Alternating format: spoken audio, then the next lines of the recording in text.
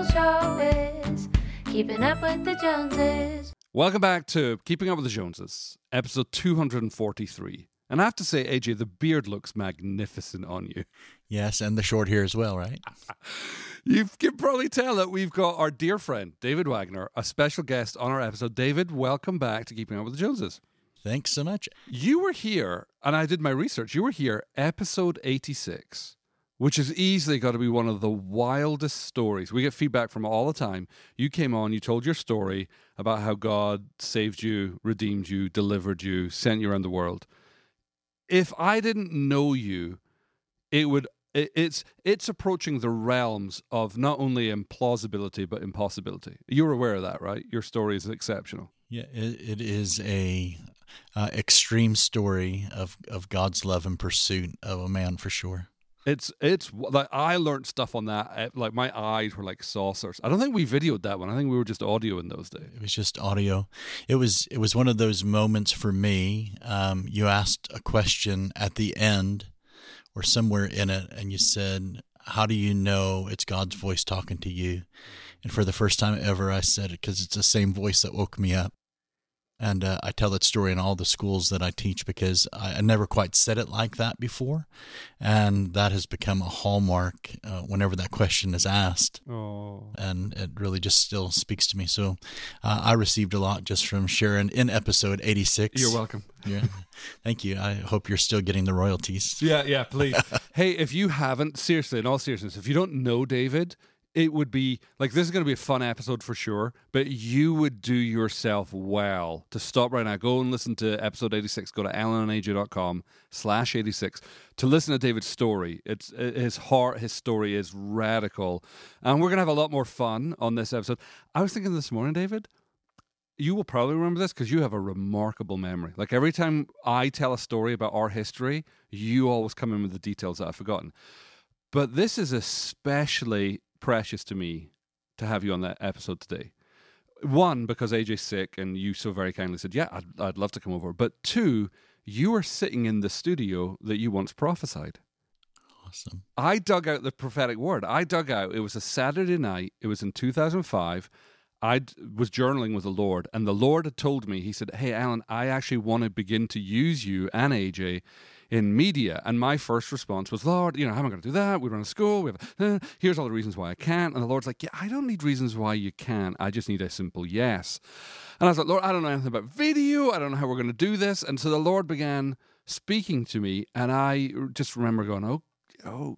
And it was one of those things that was so close to my heart. You know when you get those words that are so close to the direction you wish the Lord would tell you to go in? Yeah. You then become suspicious it was you. The way I like to remember it is shortly after that, you were speaking at Grace Center or M&A. I tried to actually go back and search the archives to find the date. And I was emceeing and I introduced you and you grabbed my hand and you began to prophesy about a prophetic TV show. The Lord's going to use you in media. The Lord's going to use you in video, and began talking about AJ. And it was such a confirmation. It was so close to the word do you remember any of that? I think it was more 2013. It was 2013? I think so. I started coming to the church in 2011, so it'd be somewhere between 2011, 2013, but I think it might have been, more 2013. Well, so that I just was delayed in obeying the Lord then. In May, I think. Yeah. See, this is what I mean, detail boy. But look around. This is some of the fruit of your prophetic ministry. We have a little boy upstairs, which I like to tell that story, that AJ and I were trying to conceive. Obviously, we had 2 girls at that point.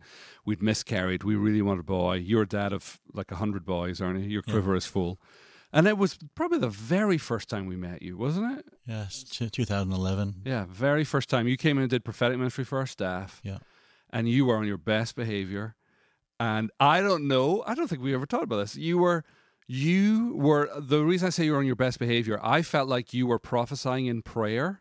Like you were praying some really sensitive stuff. And so us being us, we just stopped and we're like, hey, we know that you're a dad of boys and we'd really love a boy.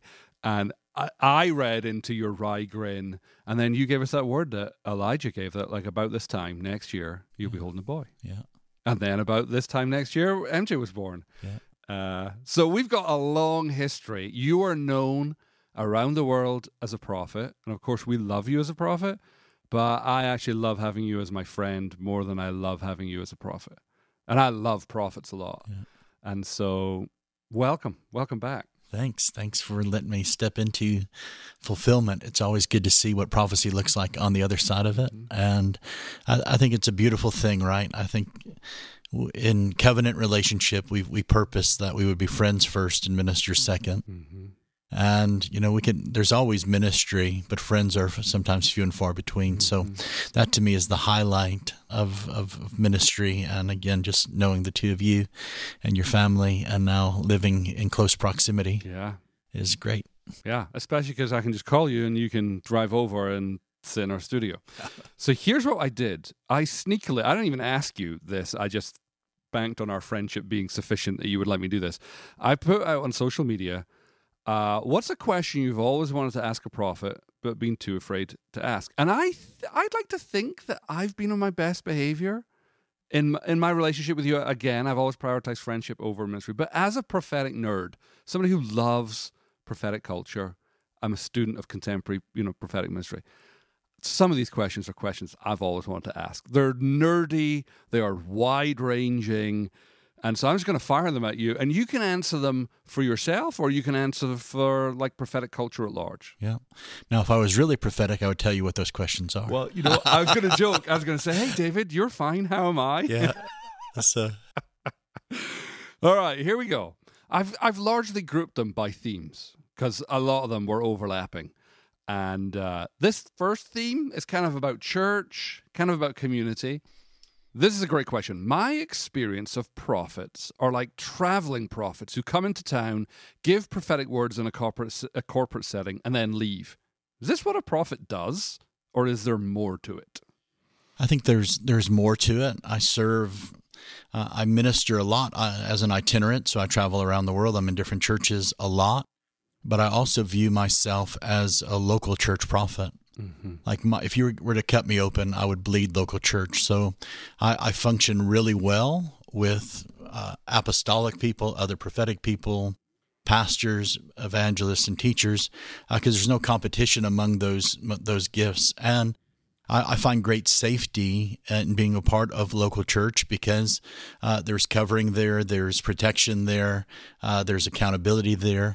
And so I think a lot of prophets, we do travel. I think you can look at prophets scripturally. There's the priestly prophets.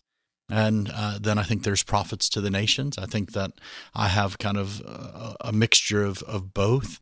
But I think you'll find most prophets probably traveling, or that's almost I don't want to say the box, but it seems to be the vehicle that God uses, that we go from place to place, stirring up things and speaking into foundations and churches and things. So part of the model of what they've seen is a part and parcel of it, but there's a whole other side to it, which is building. You once talked about there's places you go to bless and there's places you stay to build. Right. Unpack that for me. Right. I think in the beginning part of my ministry, it was a lot of blessing prophecy. And I do believe that all building prophecy will bless you, but not all blessing prophecy will build you. Mm-hmm. And so I think in my in growing, in my infancy or in my maturing, I was a lot of just blessing people with my gift. And then I remember in November 2007, I was in Kensington, Connecticut, and the pastor, Rick McInnes, took out a tuning fork, hit it so it began to vibrate, and said, "This is who you are, and the Lord's taking you from blessing to building." And I can't tell you how, but as a 35-year-old guy at that point, or 35, 36, it stirred something in me. I didn't feel like I was quite there yet, but I knew it was where the Lord was taking me. It was one of those hallmarks. And I began to just declare that prophecy over me in places. And 4 or 5 years later, when I don't know how to explain it, but when I hit 40, things shifted. And I began to see myself more as a builder than just a blesser. Wow. And because I believe that, according to 1 Corinthians 14, that prophecy brings edification. It's the first thing it does. It literally means to build up. And so I feel like every prophecy I give becomes a brick, a block, something that you can build with for the rest of your life or your ministry or your family upon. Yeah. I got a question that's not on my list, but it just made me think. I remember speaking to Gary Morgan, a dear friend of both of ours, and he said that depending on where he goes is often what people draw out of him. Right. So, part of that is how you're received. He said, so some places I go, I'm received as a teacher and I'll teach revelatory stuff. Some places I go, I'm received as a prophet and I get different types of revelation. Do you find that, like where you go, people draw different things out of you? Yeah, I think the Lord meets people in their place of expectation. People, in kind of old Pentecostal terms, it's pulling on the anointing. It's, and I've cut my teeth in a variety of places. So most people wouldn't know this about me, but I spend still about a third to a quarter of my time in non-spirit filled environments. So I might be in a Presbyterian church, a Baptist church. And so I meet people where they are. It's often their first introduction to prophecy, so they don't know quite what to expect. But by the end, I believe they actually receive the heart of God more than they understand the prophetic word of the Lord that's coming. But if they get the heart, they'll understand the word. And so I've walked with people now that's the way it started 20 years. It's my 20th year in ministry. And so there's things right now that I'm hearing like, we didn't know what you're talking about then, but we're living in it now. And so I think those things are really important. How do you do that? I think God goes, I think he is drawn to where hunger is, where desire is, curiosity. And I don't think he minds proving himself either. Like, I don't ever feel like people are testing me or trying to prove if I'm real. What number am I thinking of? Yeah, real or not, right? 13. But it's one of those things. I think part of my job, not part of your question, but I think part of what the Lord's called me to do is kind of despookify the supernatural, right? We make everything so spooky and realizing that this is just normal life for the believer. Spooky enough. Like it is weird enough that you know the secrets of people's hearts. Yeah. No matter how normal you make it. But I think one of the things I love about you, I'd put Gary in this category too, that you guys are not really interested in your gift being known. You're really interested in you being known and like normalizing or making it every day as best as you can. Yeah. I think some of that comes in hiddenness, right? I know how to be hidden. I know how to be seen. Mm-hmm. And the older I get, the much more I prefer to be hidden. Because it's in those hidden places in God that deeper revelation comes. Mm-hmm. And I will tell you this, that often going into a meeting, the Lord meets me, yes, on what people are believing for or their expectation, but he also meets me in mine, So, Lord, I'm believing to see what I've never seen before, hear what and I think that is this beautiful thing of knowing the Father like that, going, Lord, I want to, I don't just want to be confined to my own limited language. Like I want to actually see, know, and if I necessary create words, which I've been known to do, right? Like nexpectation, right? Because there's no other word for it. So the Lord just allows you to create it. Nexpectation. I love that. All right. Well, there's question 1. This should be great. We'll get through this in about 2 weeks. Why are many prophets not connected to a local church? Like you talked about your love for the local church. Yeah. But why are so many prophets not connected to a local church? I believe there's a lot of wounded prophetic people out there who felt like they were misunderstood. Nobody knew what to do with them. And they feel, or there's this stigma or paradox of prophets have to live alone in caves. And nobody understands us, and we're peculiar people, and all of those things. And I know what it's like to be misunderstood, was misunderstood for a good portion of my life. But when I met my pastor in Pensacola, he got this word that he said, David's not a pastor, he's a prophet, and he knew what to do with me. Mm-hmm. And because he knew what to do with me, he knew that this prophet specifically needed a pastor, needed somebody to speak into his life because of the mercy gift that I carry, which is an unusual thing that maybe we'll talk about at some point, is so important to me. So I believe sometimes they feel misunderstood. There's a lot of wounding. There's that stigma, and sometimes to be honest, prophetic people don't always play nice with other people. And I think it's because of the weight of what they're carrying. And again, I think it comes back to that fear of probably a fear of rejection and insecurity in it. Mm-hmm. But also, I would go back to almost every time it's a wounding that took place. All right. Dovetailing from that question, how do you stay accountable in community to what you say, especially if you're not part of the community you're ministering to, but just going through? So you're talking about the duality of your ministry. Like, it's easy for you to be accountable at Grace Center when you prophesy because you're here when you're in town almost every week. But what about when you're in like other countries and you prophesy? How do you stay accountable to the community that you're ministering in? I don't do anything outside of relationship and assignment. So unless the Lord really sends me somewhere, I feel like He's sending me somewhere on an assignment, I won't go. But most of my connections are relational, so there's a lot of interconnection. If I go to a place, I offer accountability. I let people know who my pastors are. If they have an issue with anything I say call my pastors. Mm-hmm. And so in the past, there's been times where people have, and basically it was all resolved with some clarity. But I'm just not a one-off guy. So if I can't go to build and do life with you, I may come in one time. I'll still be accountable for it. And I think that's really important. That word accountability is really interesting to me because we almost create a negative connotation with it. Mm-hmm. Like it's I'm being held accountable for what I might do wrong. But I also think there's a part of it that actually means an account for my ability. Mm-hmm. So how am I carrying my gift well? Mm-hmm. Am I lazy with it? Am I overzealous with it? All of those things. And so I think accountability is a much bigger picture. Probably do a whole episode on that at some point.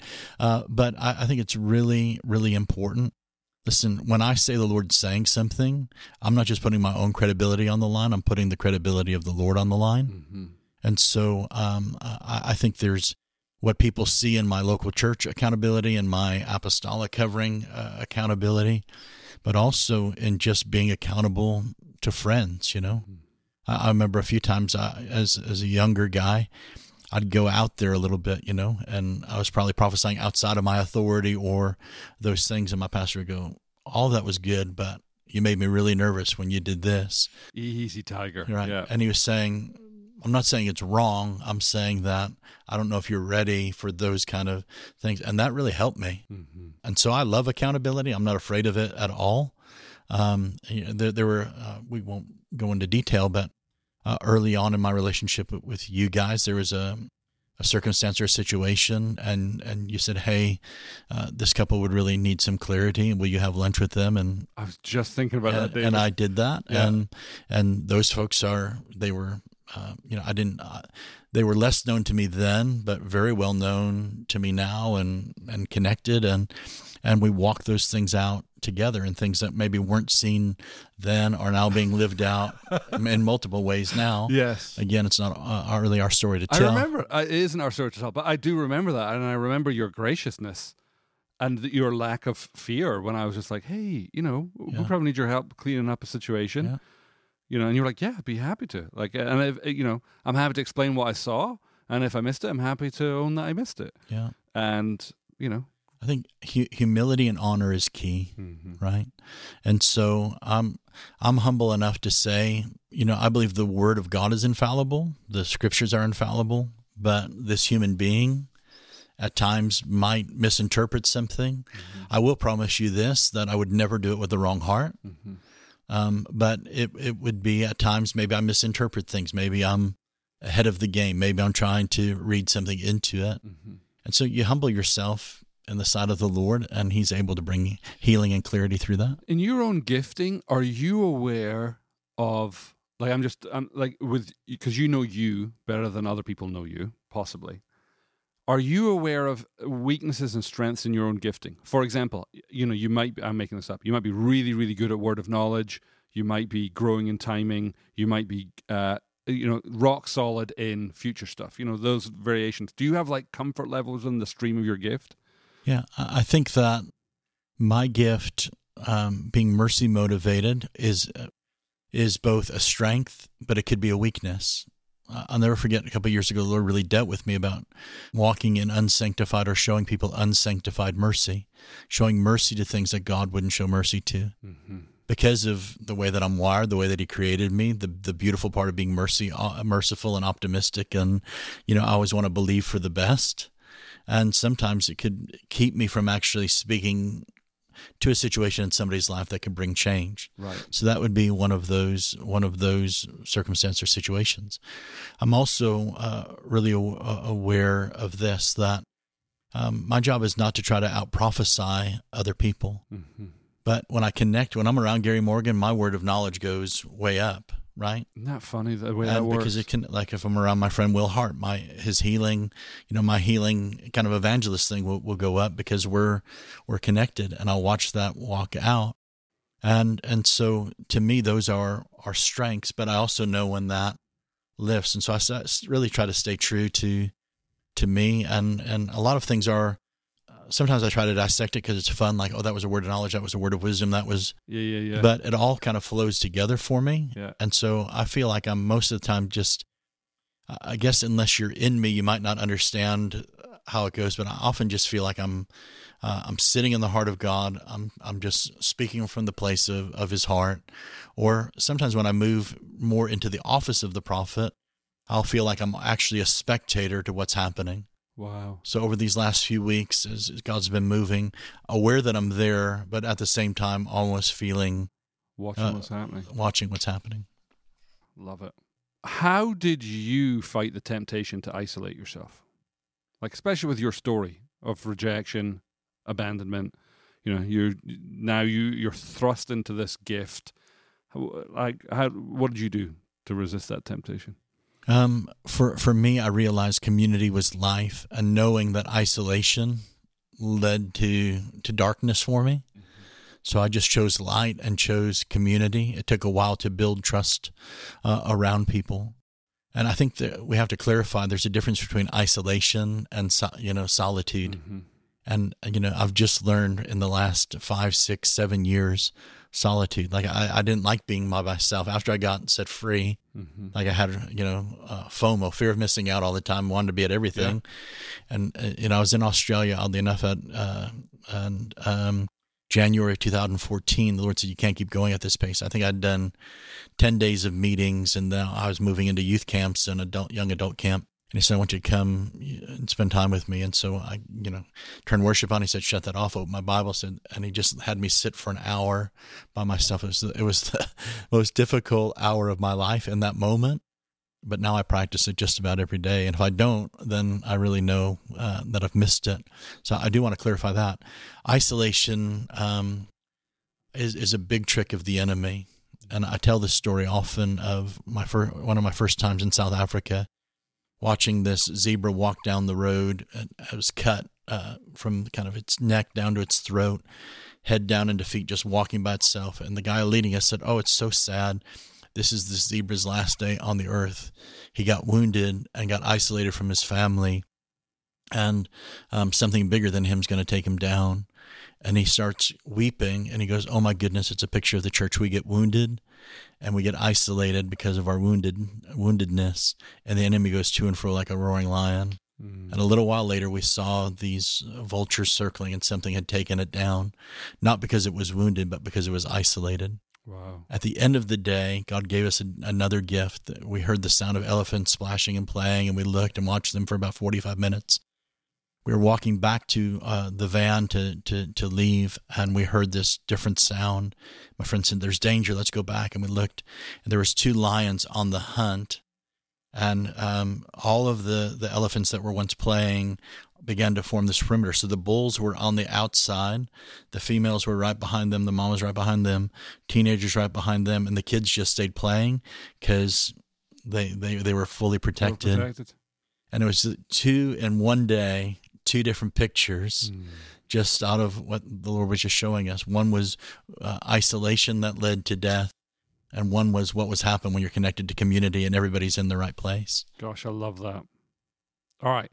I don't know if this is the season of the prophetic has just gone through, but so many people wanted to know about what happens when you get it wrong. Like, it was probably the most common question.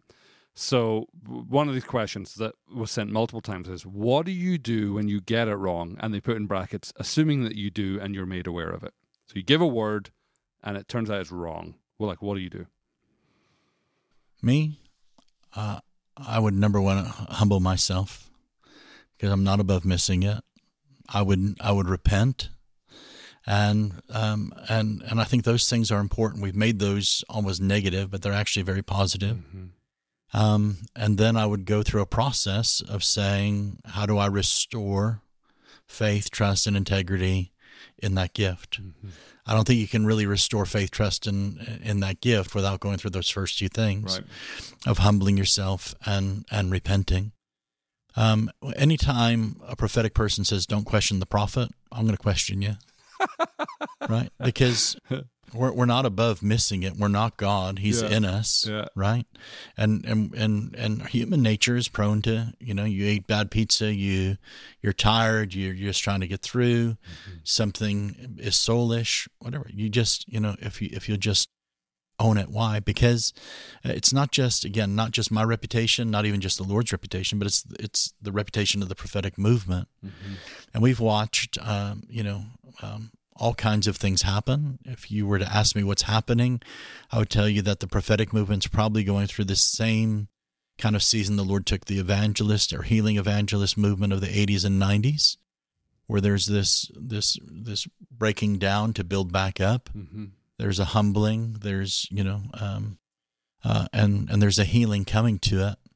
And I think when have on the flip side of that, if I go to a doctor and he misses it and gives me a medication that doesn't cure my infection, I don't go on social media and go, false doctor, false doctor, false doctor. I go, hey, doc, that one didn't work. Can we fix it? Can we find something else that will?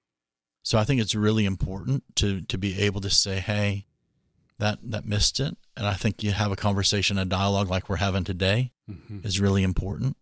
I get emails. I try to answer as many as I can by myself, people asking just questions like you're being asked. There's been times that I think that I missed it in timing. So there were things that I thought were going to happen in a time. And in my younger days, I probably would step out more in time, maybe not a specific date, but go 30 days or 60 days and things didn't happen and people would get crushed by it. And so I started learning, I don't want to, so I'll say this, I don't want to put God in a box. And I know that his, the way he sees a day is like 1,000 years like a day. But this is what I'm kind of sensing and feeling. Again, I don't want to tie it in, but I believe it's a season that you're entering in. Mm-hmm. I've learned that with maturity. There's been other cases that where people question it. I remember praying for a little girl that had an incurable disease, and I prayed that I prophesied that the Lord would extend her life, and she lived to into her teens. But how her family interpreted or received it, they thought she was going to live to be in her 80s and 90s, and so medically, I mean, I'm not trying to justify it. The doctors had given her 2 years. She got 8 years. Did I miss it? Was I wrong interpretation? My biggest fear, and I use that word, I want to be careful how I use that word, but is I never want to create false hope, right?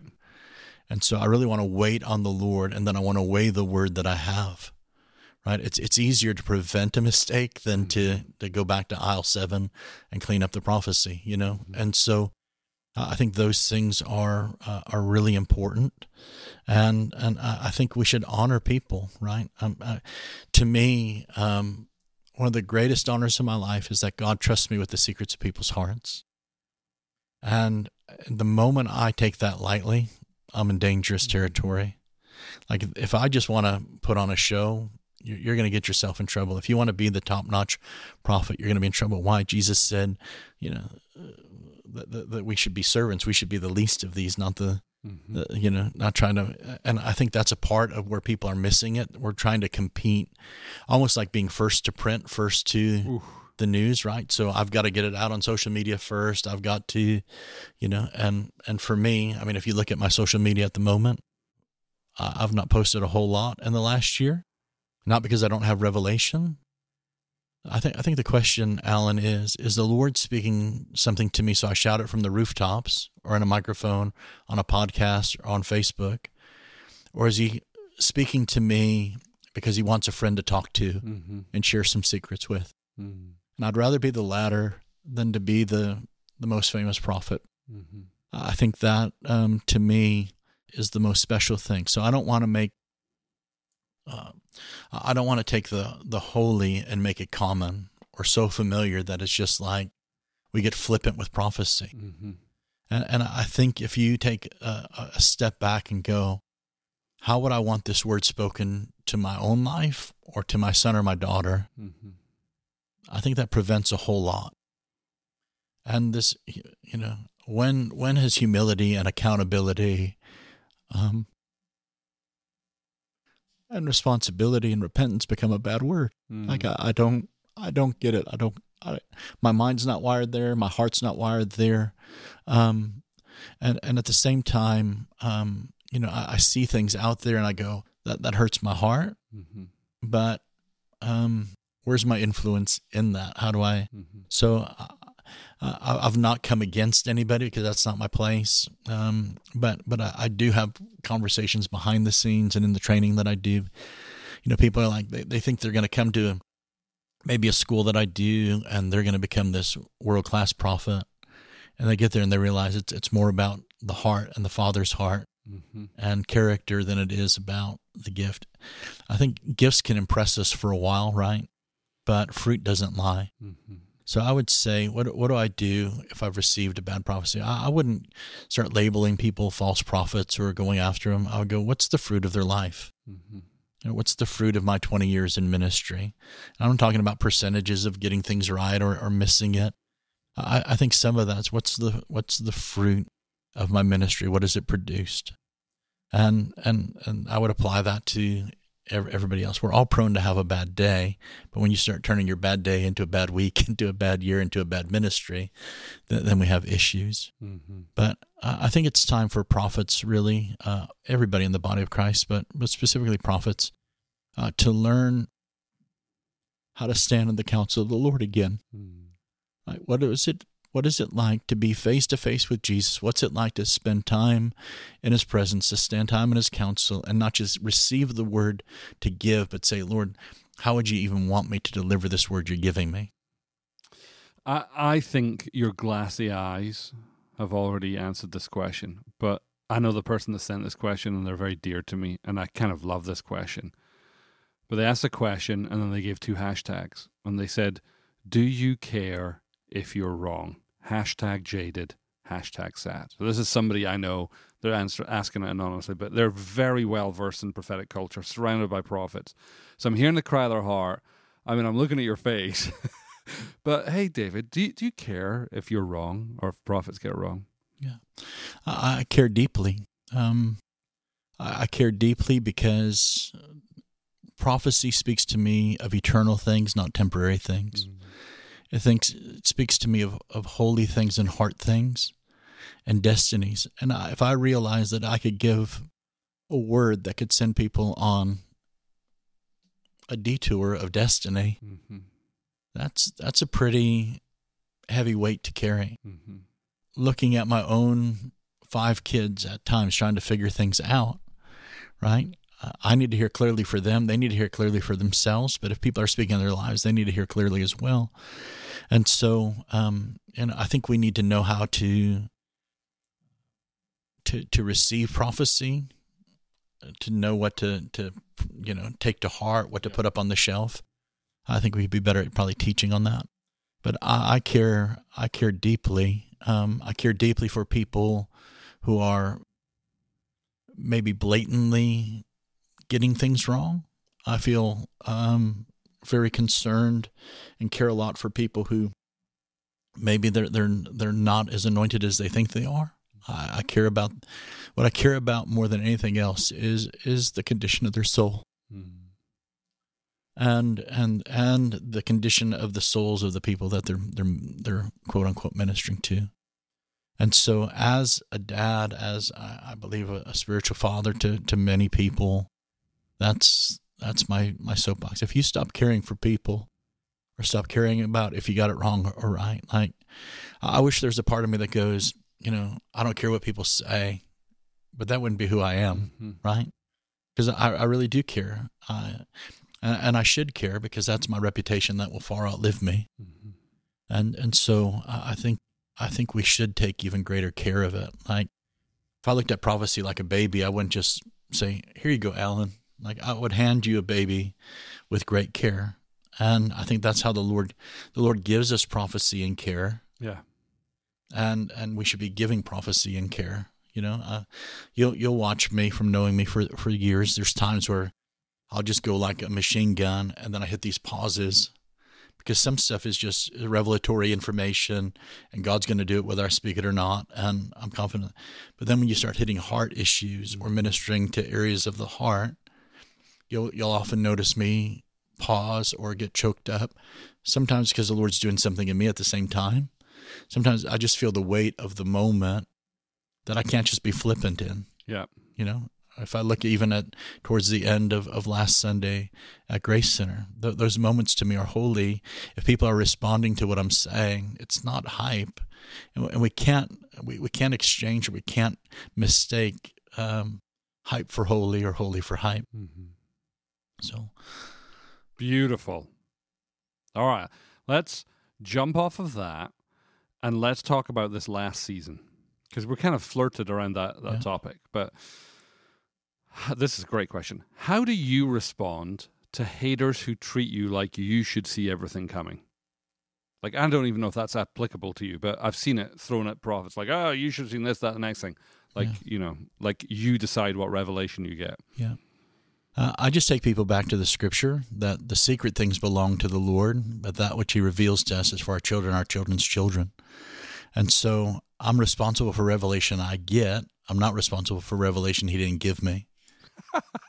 Right? So their issue their issue is not with me. Mm-hmm. It's some disappointment in the Lord. It's some cynicism, sarcasm, and that becomes a default thing. Yeah. Right?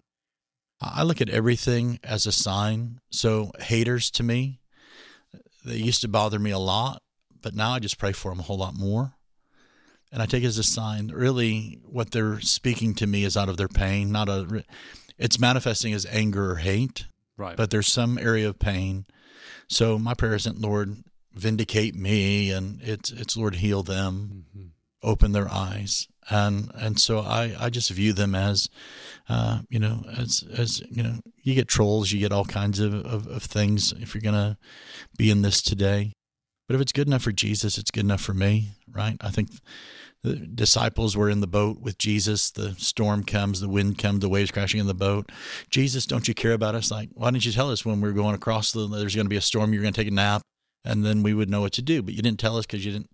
And so, right? And so it's just a part of ministry, and it's why it's a walk of faith, right? I think I'm not going to make something up, right? So, there's great peril coming. Well, how about just go to the Bible, right?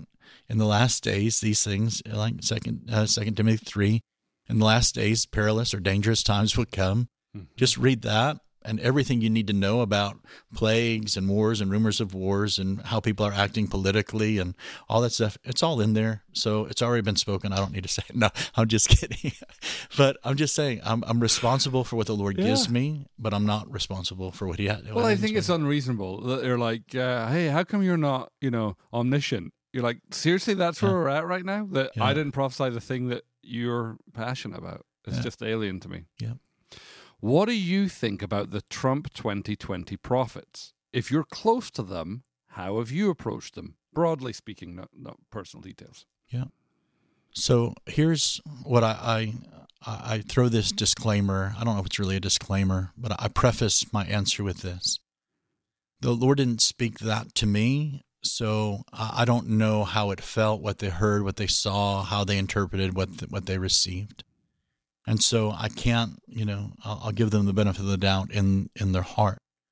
Could it be a couple of things? Let me throw this out. Yeah. I think that the Lord doesn't like pride very much. So could it have been that there was a prophetic word, but pride prevented that word from coming to pass or coming to pass right now in this moment? I'm just throwing that out there. And so I also think that many people in the church have made certain political people almost an idol. And God doesn't like idols much. So maybe those idols and altars needed to come down. I think there were some, right, that apologized, that humbled themselves, and then they got lambasted, right? There are others that are still sticking to their guns. So people send me stuff almost on a daily basis. I can't imagine your inbox. Right. So I'm from YouTube, clips and links and all of those things, and I'm not the prophecy police, but I will bring everything back to heart. Right. So let me say this. So the Lord wanted to be the king of Israel. Israel wanted a man. They got a Saul. Finally, they got a David. And so things play out like that. I think there's a few reasons why people missed it or may have missed it in this season, especially according to the election prophecies.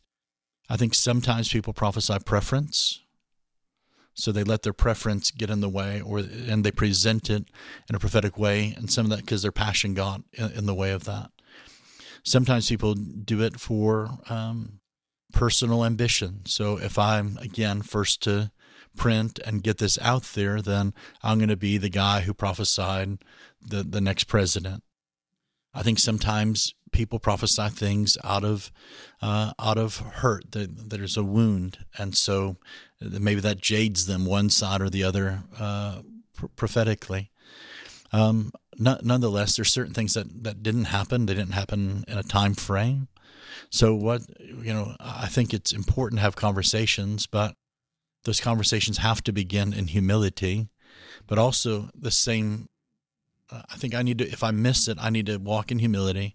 But I also think if we're really believers, right, really wanting to get to truth and have a dialogue, then we have to humble ourselves on the other side. Because throwing arrows and accusations, it's we're doing the enemy's work. Sure. Right, and so I think those things are really important. And I've had hard conversations with people, privately, behind the scenes, not in a text message or in an email, but saying, "Hey, I think my authority is connected to my authority and influence is connected to my relationship. Right. Some people I have no relationship to, so I don't have any authority or say so in their life. But others, I said, hey, I think you need to repent of that. I think you need to humble yourself in that area. I've written quite a bit on it, and I think in some of my earlier, I haven't blogged in a while, but on my website, I did post quite a bit about that in January and February. So people can check that out at fathersheartministries.org. It's not a plug for my writing. It was just I was sharing my heart and what the Lord was saying. I'll put a link in the show notes. So I'll go find them and link it for you. Yeah. Great. Did that answer the question, or do I need to go deeper? No, you answered it. All right, let's switch gears to some fun stuff. Okay, I'm not asking this question. I'm asking this on behalf of somebody. But this is a serious question. And fun. Do you know stuff about my future that you haven't told me? Again, I'm not asking for Alan, but generally when you meet people, do you know stuff about their future that you haven't told them? I know, well, I only know what the Lord reveals to me. Sometimes it's futuristic, sometimes about the heart, sometimes it's certain information. Some things I withhold it because I don't feel like the timing is right. And so to prophesy a certain ministry or a certain life event into people's lives, it could actually delay them, frustrate them, or if they're not ready for it, either they can sabotage it or not carry it well, and they'll eventually get there, but there's hardships. And so, I weigh the word, say, Lord, is this a word for now or a way for later? And it's not that I know something you don't know. Yeah. It's I want to make sure that this is, yes, it's a word from the Lord, but is it a now word from the Lord? How much of your stuff is like for me and my gift in the prophetic, I have to look to see. Yeah. So, like, speaking to Gary, Gary's like, I'm on all the time. Like, when I say on, he says, I'm constantly receiving revelation, and then I'm asking the Lord what to share. Whereas for me, I'm off all the time until I look to see, and then when I look, I see things. Yeah. What's it like for you? I'm on all the time. So the hardest places for me are shopping malls, restaurants, airports. So you're constantly aware of So revelation. you're constantly getting revelation. There's no physical way to process that and to release all of it. So, Lord, what's for now? Who are you illuminating? Right. And so sometimes I'm on an airplane, people are getting on, I'll see something, and I'll just write it on the napkin, and I'll wait for them to get off the plane and say, this may make or may not make sense to you. And they go, oh my goodness, what I'm walking through So now. you don't need to look for revelation. You always have revelation. You need to look for application. Am I sharing this, Lord? Am I turning this to intercession? Yeah. Do I just keep it to myself? Yeah, I think the gift of prophecy is given as the Lord wills, right? So all of a sudden, Alan, I need somebody to speak to this person. You're looking, you're available. God activates the gift. You speak into it. As a prophet like me, Gary, other people, it's always, we can turn it on, turn it off. I've just chosen never to turn it off. So I tell people I've been in a 24 and a half year conversation with the Lord. So I'm always seeing something, hearing something, feeling something, knowing something. There's times where it's more intense. Sometimes it seems like it's there, but it's more mumbled. And a lot of that has to do with what's going on in my own life or how busy I am and those things. But yeah.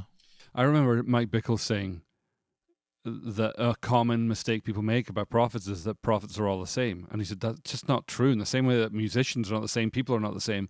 And he said, for example, Bob Jones, if Bob has a word for you, he will track you down and give it. And Paul Cain has a word, he's probably not going to share it. And I remember John Paul Jackson, another prophet, saying that Paul Cain gave him a word that I think he'd been waiting 18 years to give him. So like Paul Cain had been carrying around this word for John Paul for a year, and he'd been in relationship with John Paul for I don't know how many years. And after a certain amount of time, he gave him this word, and John Paul said, it blew me away. And we went back to Paul, there's a life-changing word. And Paul's like, yeah, I've been holding on to it, like what you said, for years until the time was right. Yeah. That blew me away. All right, next fun one. Sometimes I'm afraid a prophet is literally reading my mind in an ordinary interaction. True? Not true. Again, true prophecy, we only know what the Lord gives to us. It's not about psychopathic or, ESP. It's not mind reading. It's actually hearing what the Lord is saying for your heart. And He knows your thoughts. I don't know your thoughts, right? And so I think those things are really important to understand. Another big fear, right, is He's going to air all my dirty laundry. To me, the safest place to be in a prophetic meeting is under the blood, right? Because if it's separated as far as the east is from the west, if He separated my transgression, if He doesn't remember it anymore, how can He tell me of it? So if people are speaking more of your past than your present and your future, I question the source. Wow. Right? One of my favorite lines, a gal out in, she ministered out at Bethel, Lindy Cohen, said that prophecy isn't designed to wow us with accuracy, it's to woo us into intimacy. Oh, come on. So I'd rather have an intimate prophet even more than an accurate prophet, because if he's intimate, he's going to be accurate. But if he's accurate, he can, if he has compromise in his life, it doesn't mean that he's being intimate. Yeah. So this is a fun one. Again, you can tell this is not my question. Am I going to get married?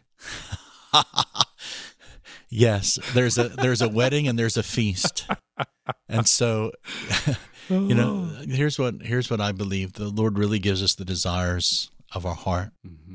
Sometimes we're waiting for God to do what He's actually saying. If you want to do that and pursue that and be pursued, He gives us permission. I think where people get is weary in the waiting. Yeah. Right? For sure. And so, and I can only imagine what it's like to be a 20-something, 30-something, 40-something-year-old guy or gal, and all you want to do is be a husband and a dad and a wife and a mother, and it's not happening yet. But here's the beautiful thing is God knows what time it is. And sometimes you're just worth the wait. I've told my daughter, Era, this maybe about a year ago, or a few months ago, and it's probably not what she wanted to hear. I just said, honey, you've waited too long not to wait. Oh, Like you've waited. You've waited for the Lord to do something. You've waited for the Lord to answer your prayers, the desires of your heart. So if you don't wait, why settle for a counterfeit? Can God redeem it? Absolutely. But the best thing I could say as a dad to a daughter I love, who I know dreams that the Lord showed me about her and dreams that she shared with me herself, and I go, honey, you've waited too long not to wait. right. So don't grow weary in well-doing. Don't grow weary in the waiting, for in due season you'll reap if you faint not. Mm-hmm. So don't make something happen, but don't, at the same time, I watch this other thing. Well, I'm just waiting for the Lord to send me. And so it's almost like people are afraid to engage or pursue or be pursued because they're waiting for something supernatural to happen. I believe it can happen like that, but love's a choice, right? Mm-hmm. So every day I wake up, I choose to love Molly. Molly wakes up, chooses to love me. It's probably harder for her on some days than it is for me, but it's a choice. So she's my right person. Mm-hmm. I'm her right person. And so I think just trusting the Lord and His timing, and let the Lord. What about this? I've thought about this sometimes. So sometimes the Lord's getting something ready for us. But what if we're ready, but the one the Lord's bringing for us isn't ready yet? Mm-hmm. So instead I go, Lord, thank you for loving me so much that you're taking care of all of their stuff before they even get to me. Oh my gosh, that's so important. As a little girl, Era said these words to me at one point. I want to be so full of Jesus that any man that wants me has to go through Jesus to get to me. So I go, the Lord's got her. The Lord's going to bring it in his right timing. And so, whoever this is, guy or gal, you're worth the wait, and you're also worth waiting for. Mm-hmm. And I think those things are to know. Like, I know we get antsy and we go, don't you know, my biological clock is ticking, and and my plan in my journal, I wrote down that I wanted to be this by my 22nd birthday, and what if the Lord has something even greater, something, so enjoy that. And here's the big question in this, and I'm giving way more information than what you asked, but let the Lord answer this question to the Lord: am I not enough for you? Because until He's enough for you, no husband, wife, all of those things is ever going to be enough until He's enough. Mm-hmm. So enjoy that. Be married to Him in this season. And at the same time, the more you're filled with Him, the more you become a light that your spouse will be attracted to. Oh, love it. All right, last question.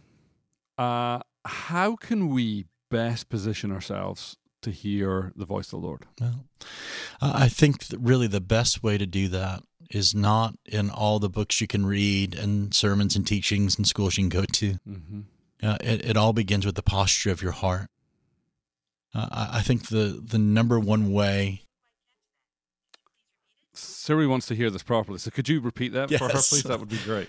But I would simply say this, that 1 Corinthians 14, verse 1 says, pursue love. And if my only motivation is that I love God and I love people, the chance of me missing it, or at least missing it on purpose, is going to be very minimal, because there's no other pursuit. It's not about fame. It's not about self-promotion. It's not about being known. It's about knowing Him. So if I pursue love, and I'm pursuing, I love God and I love people, I believe the Lord will speak to us all the time, because He loves that. He's drawn to that. And desire spiritual gifts, but don't flip them around. Don't desire love while pursuing spiritual gifts. Mm-hmm. And I think those things are so important. But also, I think that it's this: get around people of like precious faith. If you want to grow in the prophetic, get around prophetic people. If you want to grow in healing, get around people who flow in healing. Right. And catch that, be a part of it, live that out, and ask the Lord. I think we've stopped this understanding or this pursuit which Jesus gave so wonderfully, and ask, seek, and knock. Ask, and to be given. Seek, you'll find. Knock, the door will be open. So I'm constantly asking, seeking, and knocking. Sometimes I get, oh, that's great. I'm glad that you asked. I'll tell you tomorrow because you're not ready for it today. Mm-hmm. Sometimes I'll seek it, and He'll say, you know what, I've got something for you, but let me show you my heart before I show you the word. Wow. And sometimes I'll knock, and the Lord will say, you showed up just a tad bit early, Dave, but if you just hang out here for a moment, I'm going to open the door. I'm going to allow you to see things you haven't. But also pay attention to the random. I tell people all the time when I'm teaching on the prophetic, by the time I'm done, you're going to get really angry because you've been hearing God your whole life and you just didn't recognize it. Like you thought maybe it was intuition, you thought it was just this or that. And really, he's been trying to get your attention by what you see, what you hear, what you feel. So if you're walking down, you're in the mall, you're in a restaurant, and a name and a circumstance pops up, right? That's not just like, oh, that's random. It's actually revelation flowing through you. Start looking that, engage the revelation, and then step out in faith. And if you miss it, humble yourself and tell them you go to a different church than where you really no don't do that. But it's so fun. It's so fun living a life. Don't pursue prophetic ministry more than you pursue living a prophetic life. David Wagner. Oh, what a gift, what a treasure to have you. Where can our listeners get more David Wagner in their life? So you can go to fathersheartministries.org or fathersheartschool.com if you're interested in being trained, raised up in the prophetic. So we do 1-week schools, we do kind of 3-day intensives, and there's some big surprises coming in the fall for something more expanded. But so you want to watch that at fathersheartschool.com or fathersheartministries.org. Don't Google me. I Googled myself one time, and that just wasn't nice. So I've never Googled myself again. You're on all the social medias, aren't you? Yep. Where can we find out? I'll put links in the show notes. Yep. So on Twitter at the Davey Wag, on Instagram, which is probably my favorite thing to engage with people on, it's at Davey Wag, and Facebook is David Wagner, Father's Heart Ministries. Perfect. All right, I'll find all those. I'll put them in the show notes. If you want the show notes, go to alanandaj.com/243. And if you are listening to this, you are literally missing out on 50% of the content, because part of the beauty of being with David, and I talked about him getting glassy-eyed, is actually watching. And if you want to watch any of the videos that we've done in the past, or even this video, you can become a member at alanandaj.com/join. You'll get a video archive of all our videos. You'll get discounts to our products. You'll get priority Q&A for things like this. But David, thank you so much for being with us. We love you. Could you pray for everybody before we go? I can. I was going to say, if they don't like what we have to say, just mute it, and you'll see two handsome guys in very charming shirts, right? Yeah, beautiful shirts. So, yeah. Pray for us, Davey. Well, Father, I just thank you right now for everybody watching and listening today. And Lord, I pray that you would release the spirit of revelation, knowledge, and wisdom. But more than that, Lord, that you would release an encounter with Jesus the prophet, an encounter with the Father's heart, that we wouldn't just know the content of prophecy, but the intent and the heart behind it. Jesus, you said in Revelation 19:10, the testimony of Jesus is the spirit of prophecy. So, Lord, I pray that you would give everybody accurate prophetic words, but give them testimonies that speak back of your goodness and of your grace. Lord, anybody watching today and even connected to the questions that may have been wounded or hurt by the prophetic, Lord, I pray that, Lord, you would heal the prophetic in them. Whether they were misunderstood or shut down, Lord, would you stir up the gift in them again? Or maybe they received a word that was wrong or bad or just misinterpreted, or somebody had a bad day. Lord, I pray that you would heal that word in them, that you would restore trust, Lord, not just in the person who gave the word, but even the ability to trust your voice. Lord, I believe that, Lord, you're bringing so much healing to the prophetic ministry. And on the other side of everything that's happening in this world, Lord, I believe the prophetic and healing are actually going to begin to operate together in a greater measure. And so, Lord, would you release that to all of the people listening around the world? And, Lord, I just release the blessings of God, the prophet's reward over people today. In Jesus' name, amen. Amen. Amen. And we're done. Faith, life, communication, tacos and video games. Paleo donuts and the kindness of God are things we deal with every day. From Franklin, Tennessee, they are just like you and me. Alan and Jay. Keeping up with the Joneses, keeping up with the Joneses, sharing their life experiences. Keeping up with the Joneses, keeping up with the Joneses. They talk about faith in God and everything under the sun. If you are a human being, there's something here for everyone.